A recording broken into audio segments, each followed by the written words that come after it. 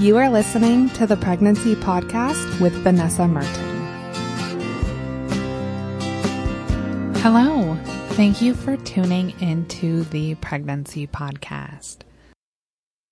I'd like to thank Zoller for their support of this episode. Zoller makes a really high-quality prenatal vitamin. They use things like the active form of folate plus omega-3s like DHA. To check out the vitamin and get a promo code to save 25%, go to pregnancypodcast.com/vitamin.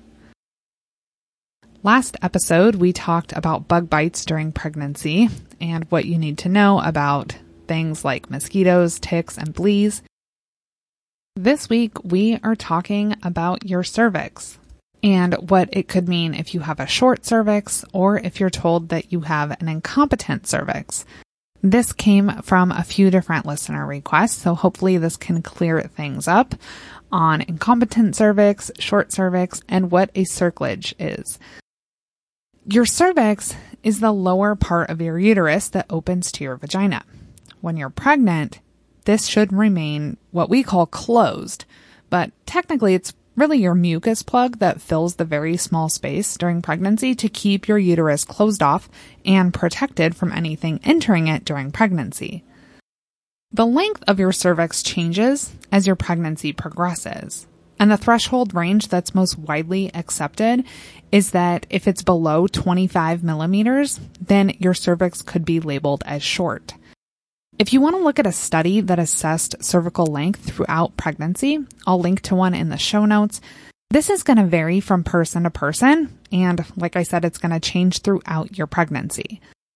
This study looked at 930 women, and it measured the length of their cervix, and then gives the mean at each week during pregnancy. This isn't going to create solid rules for cervical length, but it can give you a ballpark idea of what the length will be at each week of pregnancy. In addition to your cervix shortening, when you're in labor, your cervix is going to dilate and efface. It dilates by opening up to a final 10 centimeters, and it effaces or thins, which is measured from closed or 0%. And if you touch the tip of your nose, that's about what your cervix feels like in hardness before it ripens or thins or effaces. And that scale goes all the way up to 100%. And at that point, your cervix feels really soft, almost like if you touch your lips. As your cervix dilates and effaces during labor, you might lose your mucus plug. This is sometimes referred to as your bloody show, and it's called that because it could be red and have tinges of blood in it. And this can be a sign of labor. I had this with my first baby the morning before labor started, but I don't remember noticing it with my second. So it doesn't always happen to everybody, but some women do experience that as a sign of labor. So now you have an idea of how your cervix should function during pregnancy and in labor and birth. I suppose we could call this a competent cervix. So what the heck is an incompetent cervix? If your cervix is weak, it could open up early and cause premature labor or cause your baby to be born prematurely. Some causes of this include a history of second trimester miscarriages, if you previously had a cone biopsy or LEEP procedure, or if your cervix was damaged during a previous abortion. If your cervix dilates and effaces too early, it could cause preterm birth or a late-term miscarriage. And I'm not a huge fan of the term incompetent cervix. I like that about as much as I like calling women over 35 advanced maternal age. But your doctor or midwife is likely going to use these terms. So that's how I want to refer to it so that you are going to be able to have a discussion with your doctor and use the same terminology so that you're both on the same page. An incompetent cervix is relatively rare, and this affects up to 1% of pregnant women, and it's estimated to occur in about 8% of women who have recurrent mid-trimester losses. There is no definitive diagnostic test for an incompetent cervix, but assessing cervical length does help with assessing risk for preterm birth. I mentioned that the threshold most widely accepted is that below 25 millimeters is considered a short cervix. But when you're assessing an incompetent cervix, length is not the only measurement that your doctor is going to be looking at. Cervical dilation also plays a role. So by itself, a short cervix may not indicate that there could be an increased risk for having an incompetent cervix. There is a procedure that can assist you if it is deemed that your cervix is incompetent, and this is referred to as a cerclage. This is a surgical procedure in which your cervix is surgically closed. And you may also sometimes hear a cervical cerclage referred to as a cervical stitch. If it's caught early, the optimal time for this procedure is between 12 to 14 weeks. And if the need for this arises later, then it's called an emergent cerclage. And if an emergent cerclage is done, then it's likely that you're going to require the same procedure in future pregnancies. And this procedure is done with pain medications, and it's typically done with an epidural or a spinal block. There are 3 types of cerclages. The first is the McDonald's. This is the most common. And in this procedure, the thread is sewn into and around the cervix, and this is performed transvaginally. The Cerclage cerclage is similar to the McDonald, but the thread is sewn through the walls of the cervix so that the thread's not exposed. A McDonald cerclage is easier to take out, and that can usually just be done in your doctor's office. Whereas if you ended up with a Cerclage cerclage, then that's likely going to need to be removed in a hospital. According to the American College of Obstetricians and Gynecologists, the superiority of one suture type or surgical technique over another has not been established. And the third type of cerclage is the least performed, and this involves placing a band around the outside of the cervix through the abdomen. This could be suggested if the cervix is too short for a cerclage, or if a cerclage was put in and it failed. And an abdominal cerclage would require a cesarean birth. And after birth, this could be removed, or it could be left in for a future pregnancy. Typically, if you have a McDonald's or a Cerclage cerclage, the thread is removed around week 37, and this is to allow your cervix to dilate when you go into labor. And a cerclage is considered successful if your baby's born at 37 weeks or later. Like any surgical procedure, there are some risks, and these include premature labor, cervical dystocia, which means that your cervix doesn't dilate normally during labor, premature rupture of the membranes or your water breaking, infection of the amniotic sac, which is known as chorioamnionitis, injury to your cervix or bladder during the surgery, cervical infection, laceration of your cervix. That happens if you go into labor and your cervix dilates before the cerclage is removed. And then lastly, any risks associated with the anesthesia that's used for the procedure. The rates of all of these risks vary based on the timing and indications, and the risks are greater, especially for hemorrhage with an abdominal cerclage. We've covered how your cervix operates, what an incompetent cervix is, and cerclage, but what does the research and the evidence say about this?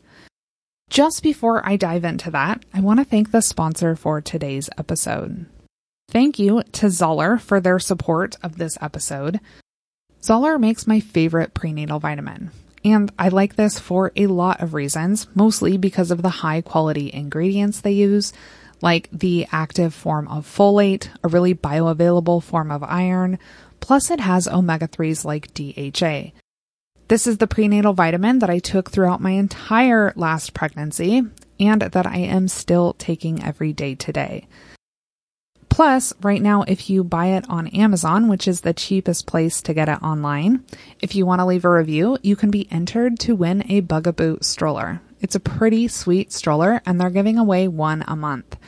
For details on that, more info on the vitamin, and to get a promo code to save 25%, go to pregnancypodcast.com/vitamin. Let's talk about the research and evidence around an incompetent cervix and cerclage. A Cochrane review of 15 trials and 3,490 women came to the conclusion that cervical cerclage reduces the risk of preterm birth in women at high risk of preterm birth, and it probably reduces the risk of perinatal deaths. There was no evidence of any differential effect of cerclage based on previous obstetric history or short cervix indications, but they do note that data was limited in these groups. The question of whether cerclage is more or less effective than other preventative treatments, particularly vaginal progesterone, remains unanswered. So I'm going to put a link to this full review in the show notes if you want to read more about the specific trials that they included. I was also able to find clinical guidelines from the American College of Obstetricians and Gynecologists, and I'll link to those in the show notes. There are a few points from these guidelines that I do want to point out. A short cervical length, which is measured with an ultrasound, has been shown to be a marker of preterm birth in general, rather than a specific marker of cervical insufficiency. Progesterone might be recommended in this case, and I am planning on an episode on this in the very near future, so stay tuned for that.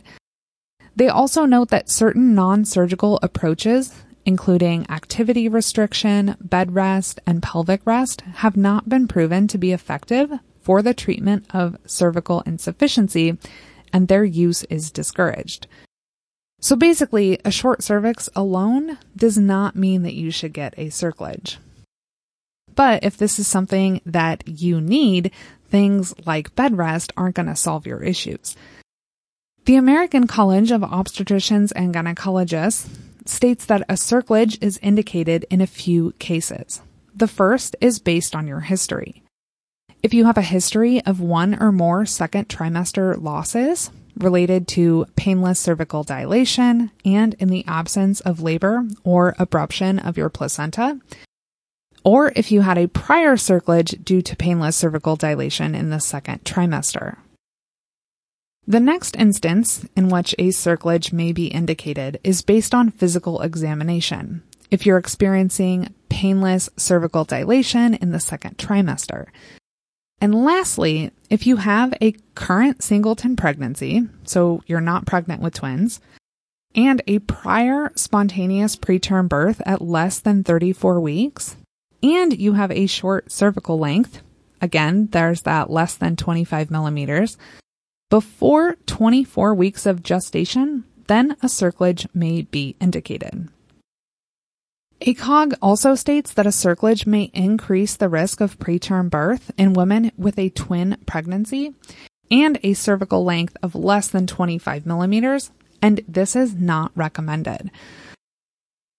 The Society of Obstetricians and Gynecologists of Canada states that present data do not support the use of elective cerclage in multiple gestations, even when there is a history of preterm birth. Therefore, this should be avoided.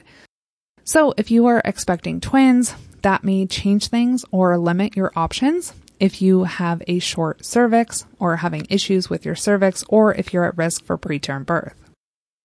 And I also poured through the clinical guidelines for the Society of Obstetricians and Gynecologists of Canada, and I'll link to those in the show notes, and they're very similar to the guidelines from ACOG. Okay, let's break down what does all of this mean. Online, many people view a cerclage as simply sewing up your cervix to prevent preterm birth.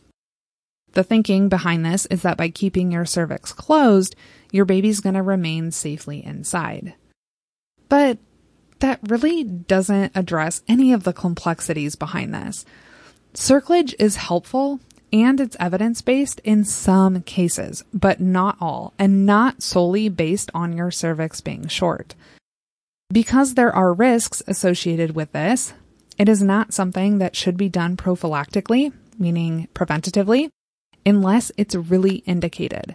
And it's important to discuss all of the risks and benefits of any procedure with your doctor or midwife. If you fall into a category where a cerclage is recommended and you're comfortable with the benefits and the risks based on your individual scenario, then here is what you can expect for the procedure. Before the procedure, you'll likely have an ultrasound.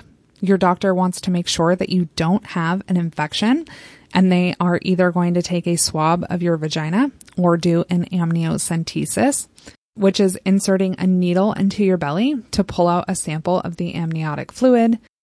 You will have an epidural or a spinal block so that you don't feel anything during the procedure. Women who have a cerclage typically spend a few hours to an overnight stay at the hospital. An ultrasound may be performed to check on your baby. And following the procedure, obviously you want to follow your doctor's orders. They may recommend holding off on intercourse for a short time. You could experience some cramping or spotting. Your vaginal discharge may increase, and it could get thicker, which could potentially last throughout the rest of your pregnancy. Following a cerclage, if you have any signs or symptoms of infection, like a fever or any signs of preterm labor, you want to contact your doctor or your midwife immediately. I am always a fan of contacting your care provider if you're worried about anything, because it's always going to be better to err on the side of caution and put your mind at ease. And typically, you're going to get the thread removed between 36 to 37 weeks. Or if you have an abdominal cerclage, then you would be scheduling a cesarean birth. So this is really a simplified summary of how the procedure works and what you can expect before and after, but at least you have a general idea of how that procedure goes. To recap today's episode, we talked about your cervix, how that works during labor and birth, what it could mean to have a short cervix, what it means if your cervix is incompetent, and the surgical procedure, which is known as a cervical cerclage, which can be used to correct that. I want to thank you for tuning into the Pregnancy Podcast today. I hope you find this episode helpful. As always, you can contact me, Vanessa, at pregnancypodcast.com.